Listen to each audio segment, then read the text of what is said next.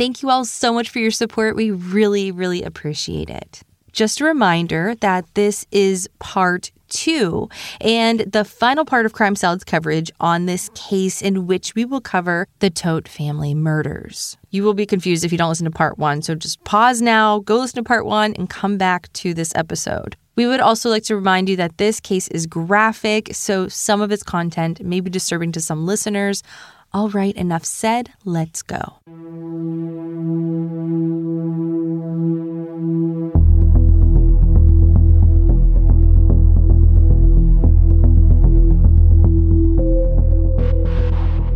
So when we left off, Anthony Todt had been arrested for the murder of his wife, 3 children, and the family dog. After spending a few days in the hospital, his story took a turn. When Anthony was transferred to jail, he gave law enforcement a full confession filled with an implausible story that just didn't even match the evidence. Then he soon began giving hints that he was planning on to completely deny that confession.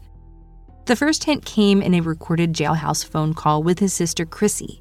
And in that call, he told her that he had no recollection of confessing and anything he told law enforcement was under medical duress and couldn't have been the truth. Then he hinted that Megan was responsible for her own death as well as the death of their children.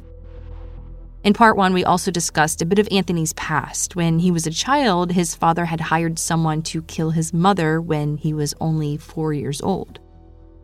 His mother did survive the attack, but lost her left eye. The saying, like father, like son, seems to fit perfectly here. His father, Robert Todt, was released from prison in the 90s and eventually reconnected with Anthony in 2010 via Facebook, and Anthony kept this reunion secret from the rest of his family. A year later, when Chrissy found out that he was in communication with their father, she was extremely upset. As a result, Anthony cut off all contact with his father again until his own arrest in January of 2020.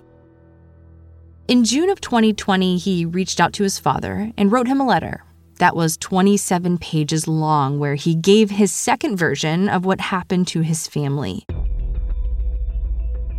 In short, he tells his father that he came home to find Megan at the top of the stairs, having just killed all 3 of their children. The letter states, in part, long story short, she gave them the Benadryl/Tylenol PM pie, separated them, woke up at 11:30 p.m., stabbed, and then suffocated each one. I ran to the bathroom and puked. He told his father he wanted to go public with the truth because he didn't understand why he was being charged, since the evidence allegedly reflects his innocence. But his attorney advised him to wait until his trial to reveal the truth. He told his father, I would have called a press conference months ago, but I was told by my attorneys, who happen to be some of the best in the state, that this was not the appropriate way to handle the case. So I just sit and idle, making a list of lawsuits for when I get out. So Anthony is expecting to get out of prison, and when he does, he will be ready for the number of lawsuits. Anthony ended his rambling letter by telling his father that he forgives him. He told him, I offer you forgiveness for not being there to protect us that night, March 19th, 1980.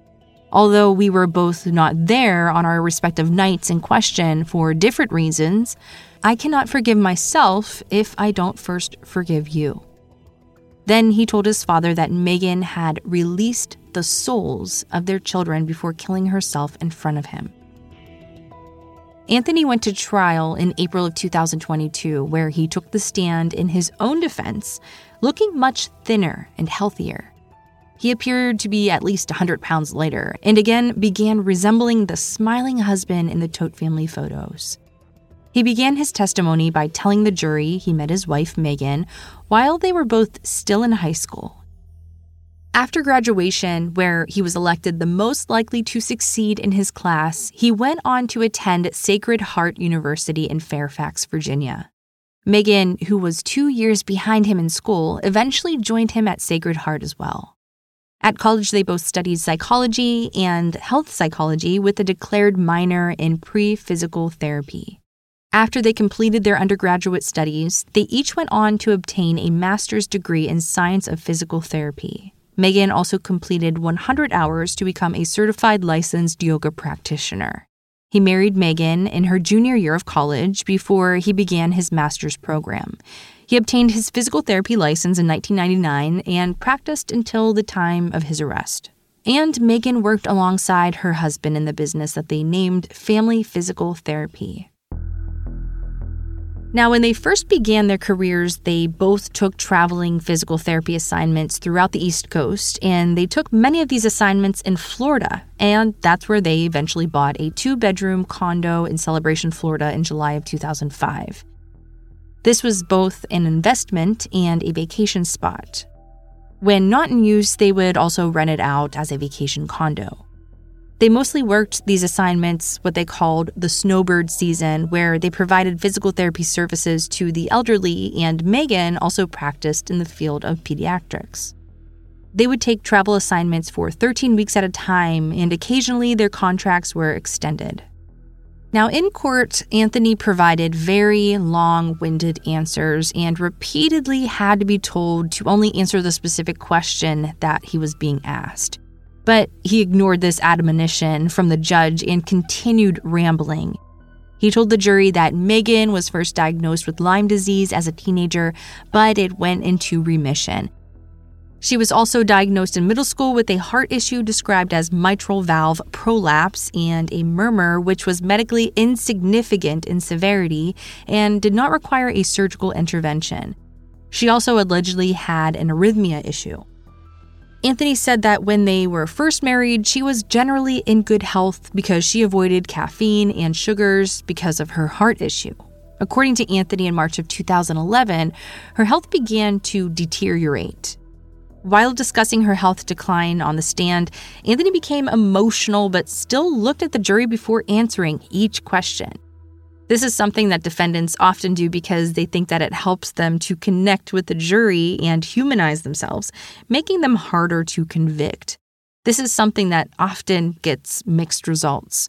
With a sympathetic witness, this can be a very effective trial strategy. However, it wasn't working for Anthony because his testimony came off very inauthentic and with clear forced emotions.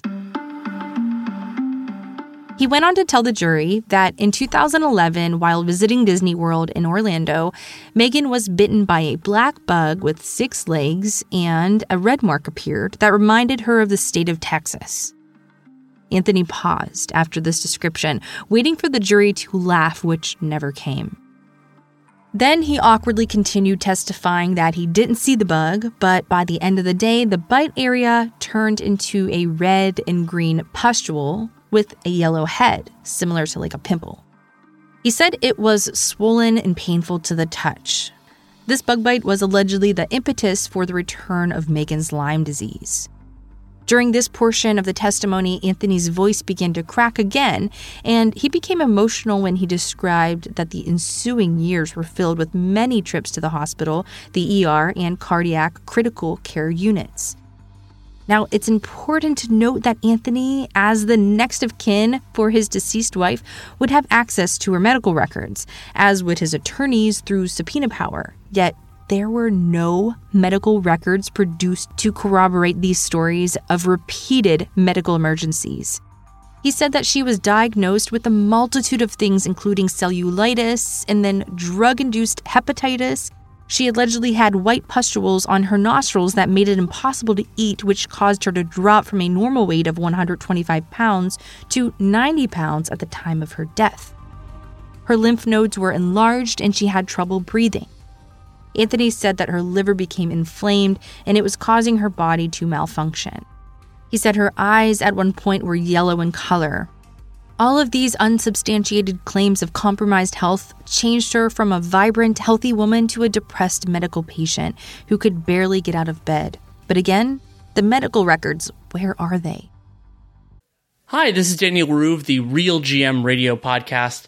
It's a Texas showdown in the postseason, and BetOnline is your number one source for all your baseball wagering information with up-to-the-minute stats, news, scores, and matchup breakdowns. BetOnline has everything you need to stay up to speed on each league championship series all the way through the World Series. And don't forget, BetOnline is where you get the latest game odds, spreads, and totals for the NFL and college football right at your fingertips. BetOnline, has real-time updates on statistics, news, and odds. We're serious. Up betting on football? Head to the website today or use your mobile device to get in on the action at BetOnline, where the game starts. Through tears, he said that Meghan could barely eat or breathe, and her heart began going crazy. He said that her resting heart rate would be 190 or above, and her EKGs, which were never produced at trial, showed her heart going up and down at irregular intervals. Yet there is never any testimony from a cardiologist or a medical provider corroborating any of this. He also insisted all of her heart chambers were beating irregularly. After an objection as to his medical expertise, he very indignantly described for the jury, while yelling in an infuriated manner, that his work with nursing staff and 20 years of medical knowledge gave him the expertise needed to understand his wife's medical conditions. He also felt it made him more than qualified to discuss and diagnose and even explain his wife's medical symptoms. Anthony appeared insulted that the prosecutor would question his credentials or ability to diagnose his wife. To me, this just makes me see what kind of guy Anthony really is. Because of her medical condition, Anthony told the jury she went from a vibrant and happy young woman who was his best friend to a shell of her former self. In an odd rant, he repeated how close they were and that they remained best friends from the time that they met, and he also told the juries that they dated for 8 years before they were married, and that meant that her family was his family and her grandmother was his grandmother. And all of this testimony is given while looking at each juror and yelling as if he were insulted by the objections. Of course, this is on direct examination where his attorney is throwing him softballs, yet he still comes off combative and angry. Maybe this is a defense strategy, and maybe this is a lack of witness preparation, but either way, he came off very arrogant and histrionic. He told the jury that even though she remained the light of his life after 20 years of marriage, his stomach would still get butterflies when she walked into a room. He stated he only existed for her. He began painting an extreme picture of adoring and worshiping his wife so that he wouldn't come off as a monster later in his testimony when he eventually accuses her of murder. He went on to tell the jury that before his wife got sick, they were blessed with 2 wonderful boys. Again, with an emotional voice that went in and out of cracking, and he said that she went from a mom who provided everything to a mom who could barely walk up the stairs on certain days. He said with the assistance of his family, they were forced to hire a mother's helper who would take the children to school and to some of their activities. On cross-examination, it became clear that they only hired someone to help with the children on days when Meghan still worked part-time at family physical therapy.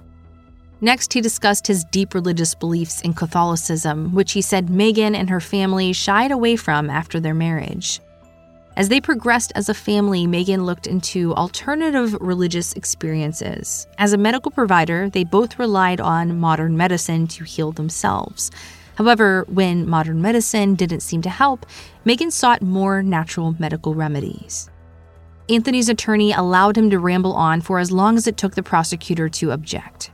However, the prosecutor wasn't availing herself to all of her allowable objections because his ramblings weren't helping his case. He went on to tell the jury that through Meghan's practice of yoga, she was introduced to an Eastern religion which was Hindu-based. He said her Eastern studies resulted in her rejecting Catholicism and modern medicine. Now, during the testimony, it became clear that Anthony was acting. I feel like if I was in that courtroom, I would be eye-rolling so hard. He would take a very deep breath and then pretend to be emotional and then very dramatically ask if he could face the wall and wipe the tears away from his dry face. While pretending to cry, he told the jury that Meghan's father hung himself 2 years before her death, which also devastated her. She was very close with her father and, in fact, no longer spoke with her mother or allowed any contact between her mother and their children. Then he told the jury that her father was Meghan's best friend, and that made her father his best friend too. He seemed to want to repeatedly convey how close he and Megan were and how much her family loved and adored him. And later we'll find out that none of this was true. He told the jury he enjoyed watching the relationship between Megan and her father because she was that close with him. Anthony told the jury that Megan experienced 2 miscarriages during their marriage that greatly affected her mental health. The first miscarriage was after she had been bitten by that black bug at Disneyland, which caused her to become deeply depressed. And then in the fall of September 2019, they were blessed with another pregnancy, which took her from being very ill and depressed to happy, dancing and singing around the house. He described her demeanor like a Disney character, which he tearfully said he hadn't seen in forever. They lost the baby at 10 weeks of pregnancy, which plunged her back into a deep depression. She went from singing, humming, and dancing to bedridden again. He insisted that Megan was able to hide this part of her from everyone.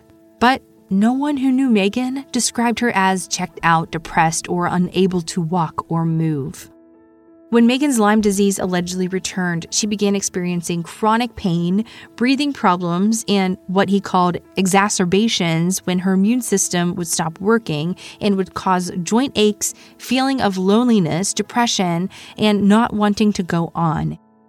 Anthony said that on some days he would have to shave her legs because she was in so much pain, she couldn't bend over or take care of her basic needs. But thanks to Anthony, she had shaved legs. Wow, what a caring husband. He went on to explain that the more she declined, the more she turned to her Eastern religion, which she believed would give her control over her own medical care. Her chronic illness took her from traditional medicine to natural medicine to a book written by a guy who hears voices that tell you the steps to take to restore your health, a book called The Medical Medium. According to Anthony, her new religious group was conducted mostly by Skype or over the internet, and he would sit with her through some of these meetings, and they were given prayers to say family lineage karma burning. Her new religion taught her that their family's past transgressions follow you through multiple generations and carry forward. In this religion, there was an afterlife component in which each afterlife and reincarnation burns the family's karma in the current life. This would result in salvation through reincarnation. Anthony said that she was being taught that in her next life, she would have a better life and better relationships with people who had abused or betrayed her in her current life.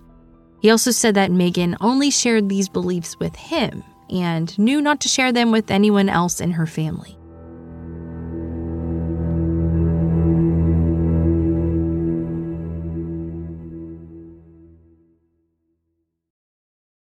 Through fake tears, he said the day he returned to the house after she allegedly murdered their children, she showed him her suicide note. When she showed him the suicide note, she was trying to explain to him what she did and why she did it. And as you may recall from episode 1, this suicide note was written on Anthony's phone and printed out a few days after Megan died. But this was a different version of the suicide note. In this version, Anthony said that Megan wanted him to understand what she had done. She was presenting it as fact, and he said he called her some names that he had never called her before.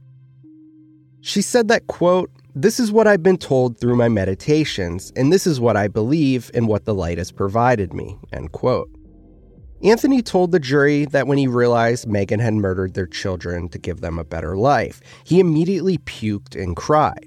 He was in total denial and couldn't understand what she had done. Then he told her that he was willing to get her help and wanted to take responsibility for their children as long as she would get help and get better. He said that he would do anything in this life to do what he needed to make her happy, including assume guilt for the murder of their children. He said that even after she allegedly killed the children, he still held her on a pedestal and wanted her to get better. She was still his wife, and he still intended to love, honor, and obey her in sickness and in health, and this was sickness. Anthony incredulously told the jury that he didn't care that Megan had murdered his children and that he still loved her. And after being intentionally vague for as long as possible, he was asked to tell the jury what happened the day the children were murdered. And through more tearless crying, he looked at the jury and he said he came home that day and his children were dead. He said it was the most horrible day of his life, which honestly seems like a gross understatement. Then he said his wife died in front of him too. He describes seeing the blueberry Benadryl pudding pie on the table, and in this version of events, he said it was his understanding that Megan laced the pie with Benadryl to drug the children into unconsciousness or a very deep sleep. After seeing the pie, he went upstairs, and his wife immediately met him at the top of the stairs. At this point, the house felt unusually quiet, and he immediately sensed that something was wrong. Megan brought him into the room and shared what had transpired. He also noticed that she had blood on her shirt, which he learned was because she tried to stab herself in the stomach. He immediately went to the children and found each of them dead. He used a warm, wet cloth to clean their faces and close their eyes because, at this point, he was still their dad. Anthony told the jury that he didn't even remember the statements he gave to investigators immediately following his release from the hospital.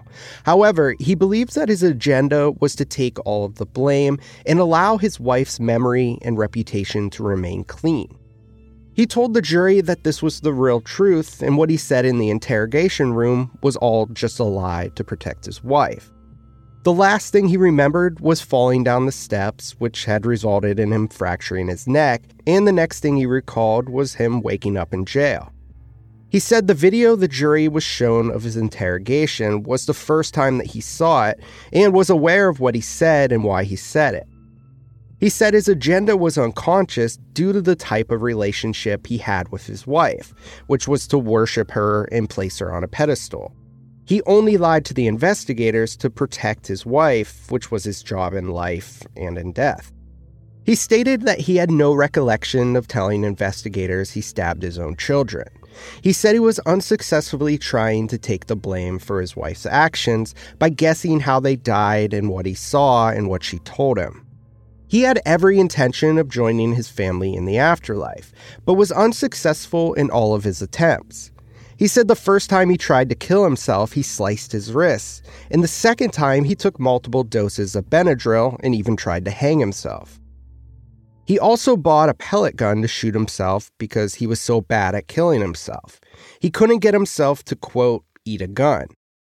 In addition to the 2 pellet guns found in his home, there was also a fully loaded firearm which he never used. And during those 3 weeks he was alone in the house with his family's dead bodies, he thinks he tried at least 10 times to kill himself. Then, without any self-awareness, he told the jury that when he saw a knife that big, he thought, quote, "No way. I chickened out, yes. I tried other means. I tried at least 3 episodes of Benadryl." Each time he allegedly tried to poison himself, he would eventually just wake up again. He thinks he took his last dose of Benadryl the day before the police showed up and found his family on January 13th, 2020. He stated that he was very frustrated at this point that he couldn't kill himself.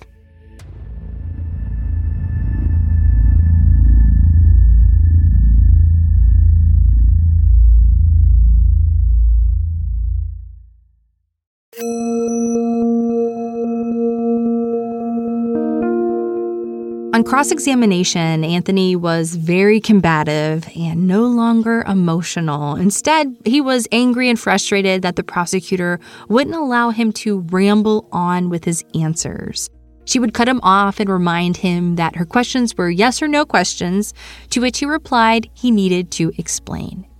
It was quite clear that Anthony liked to be in control. In fact, during closing arguments, the prosecutor said the entire reason behind these senseless murders was Anthony's need to control his family, which was something he couldn't do from a prison cell.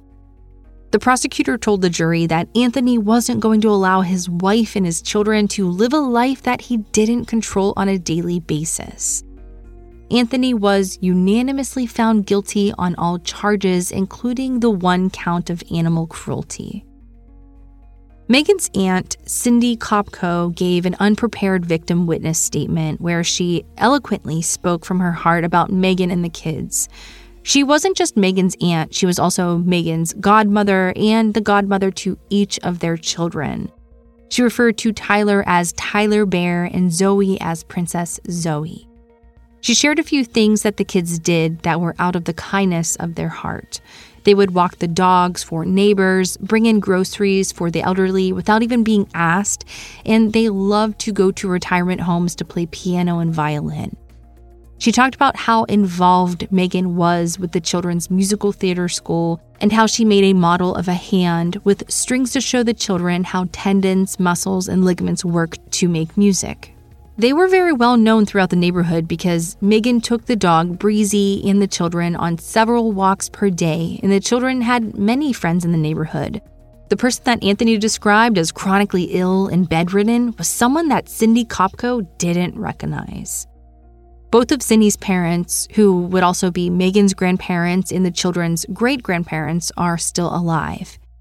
They are 94 and 96, and they have been devastated over the loss of their granddaughter and great-grandchildren. Cindy and her parents would take each child once a year on vacation anywhere they wanted to go. Megan and her children were the center of their family. She described something they would call Girls' Day, where Cindy and her mother would take Megan and the children out shopping for shoes and clothing and have lunch and spend the day together just enjoying each other's company.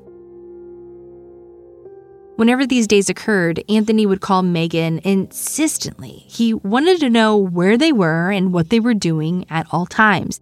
She would tell him that if anything were to happen, he would be the first person she would call, and to trust his family to be away from him for one day. She said that Anthony had gained a tremendous amount of weight in a short period of time, which worried her. She was a retired nurse and offered to pay to have an MRI of Anthony's carotid artery and his heart examined. He was complaining of pain in his legs and would often fall asleep at family events while sitting up. She worried he had weakened arterial walls. The entire family was worried and alarmed when Anthony moved them all permanently to Florida to their tiny 2-bedroom vacation condo. Cindy also told the judge that Alec and Tyler loved to play basketball with their friends. So the community of Celebration installed and dedicated a basketball hoop with a plaque in their honor. She told the judge that Anthony didn't just hurt the family, he also devastated an entire community. Children don't understand a world where a father kills his family. The children would ask their fathers, "Are you going to kill me at some time? Do you think you're going to kill me?" Because the children were, Megan's kids were just so fun-loving and giving and loved all their friends and they came to the house, they did all kinds of things together. Went in the little playground areas and climbed things and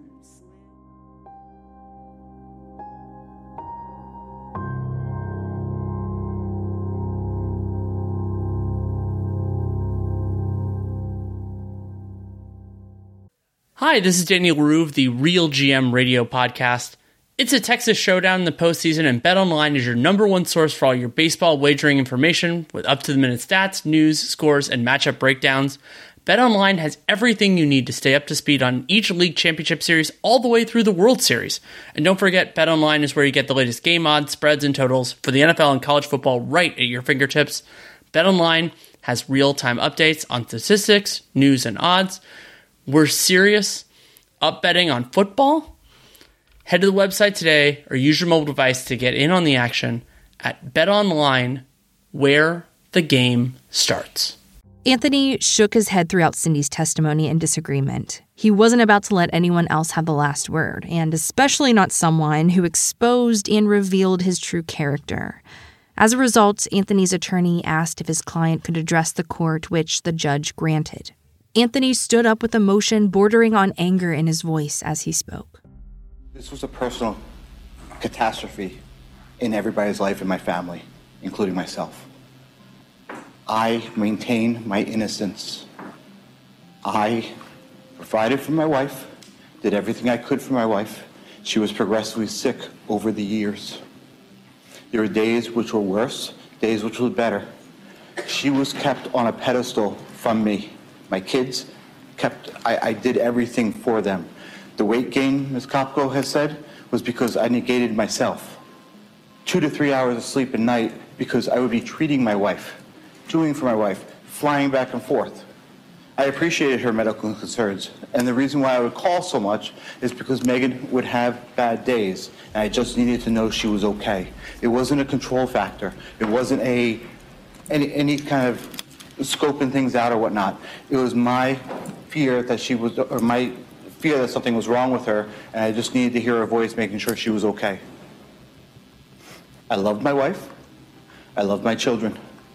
I was not there the night my children died. The kids and my wife woke up.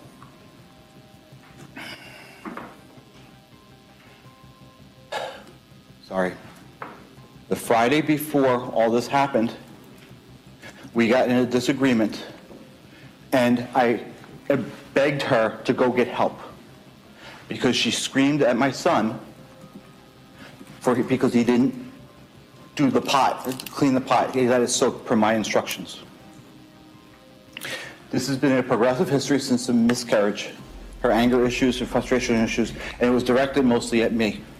And I took it. It's okay, because she held me partly responsible for getting her sick initially because I insisted she went to the hospital. I told her, after she finally decided to schedule a doctor's appointment on the Thursday after Thanksgiving, she canceled it. I found that out the night before. When she screamed at Tyler, the Friday the 13th,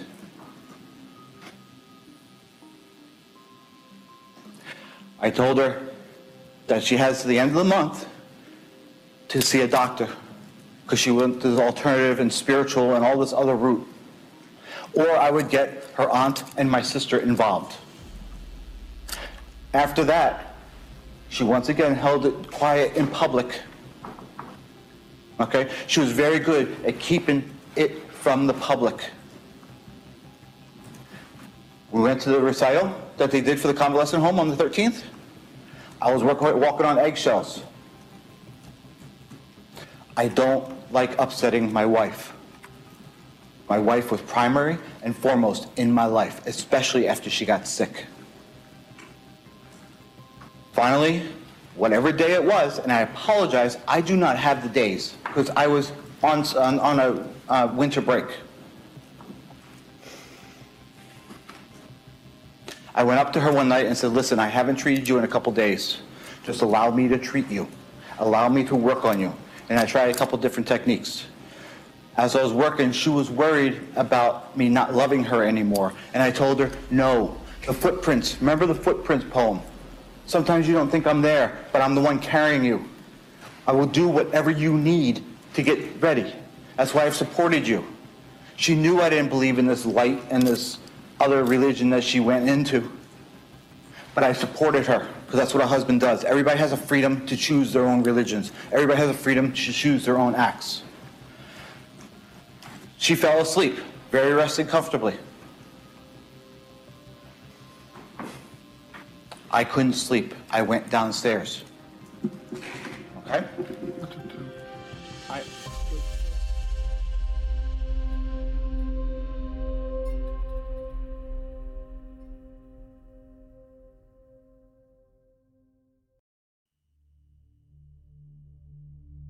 At this point, Anthony was letting his hidden self slip. He couldn't understand how he could have been convicted when he was always able to portray himself to the world as the kind, charitable, caring guy, someone who always had control. His facade was slipping, and his attorney knew it. That's when he put his arm around his client and stopped him from speaking. He told him that the judge didn't have the authority to overturn his conviction, and this wasn't the proper place to make this kind of statement. I mean, he had just compared himself to Jesus in the famous Footprints poem, so it's safe to say Anthony was losing it. But Anthony couldn't stop himself. He insisted he had to let the judge know why he left that night and why it was his only opportunity to get things done. He was still irrationally insisting it was Megan who had killed herself and her family. and it was clear that Anthony was seething over the things said by Megan's aunt. Cindy Kopko had revealed a portion of the man he truly was, a dominating egomaniac who was always able to control his own narrative. By making that statement in open court, he only revealed the monster that ended the lives of his wife, 3 beautiful children, and family dog. By the end of the trial, his motives were clear. He knew he was heading to prison for insurance fraud. When his father went to prison, his mother moved him and his siblings to another state and remarried, and Anthony wasn't about to allow history to repeat itself. Those were consequences he wasn't prepared to endure. As he told investigators in his first confession, he brought his children into this world, and he had the right to decide how and when to take them out. But the trial judge had heard enough. Jury has unanimously determined, after listening to the evidence presented, that you, Anthony John Todt, are a destroyer of worlds, that you destroyed the world of your 4-year-old daughter, Zoe Elizabeth Todt, that you destroyed the world of your 10-year-old son, Tyler John Todt, that you destroyed the world of your 13-year-old son, Alexander John Todt, that you destroyed the world of your wife, Megan Denise Todt. The jury has unanimously determined that you murdered each of them with premeditation based on the evidence presented in this room. As to count 1, first-degree murder of Zoe Elizabeth Todt, you are sentenced to life in prison without the possibility of parole. As to count 2, for the premeditated murder of your son, Alexander John Todt, you are sentenced to life in prison without the possibility of parole. As to count 3, for the premeditated murder of your son, Tyler John Todt, you are sentenced to life in prison. As to count 4, for the premeditated murder of your wife, Megan Denise Todt, you are sentenced to life in prison. Not one of those lives was less valuable than the others. Those sentences will be imposed consecutively. You will be adjudicated guilty as to each count. For the murder of the family dog, you are adjudicated guilty and sentenced to the maximum sentence consecutive, which is 1 year in the county jail. You will get credit for any time that you have already served. Madam Clerk. For a few weeks after the Todt family first went missing, people began voicing their concerns that they had kept to themselves in the past. Some believed the real reason Anthony moved his family from Connecticut to Florida was to isolate them and keep them under his control without the influence of Megan's family. Now Anthony will spend the rest of his days in prison where everything is out of his control. Thank you all so much for listening to this week's episode and your amazing support. Please leave us a nice review if you enjoyed the show, and be sure to subscribe wherever you're listening. We will be back with another episode next week.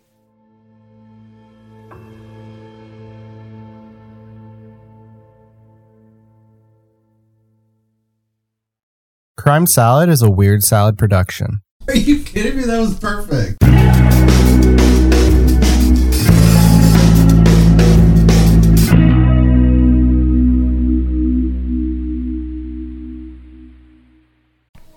Hi, this is Chris Hart, host of Plugged with Chris Hart. BetOnline is your number one source for all your baseball wagering info with up-to-the-minute stats, news, scores, and matchup breakdowns.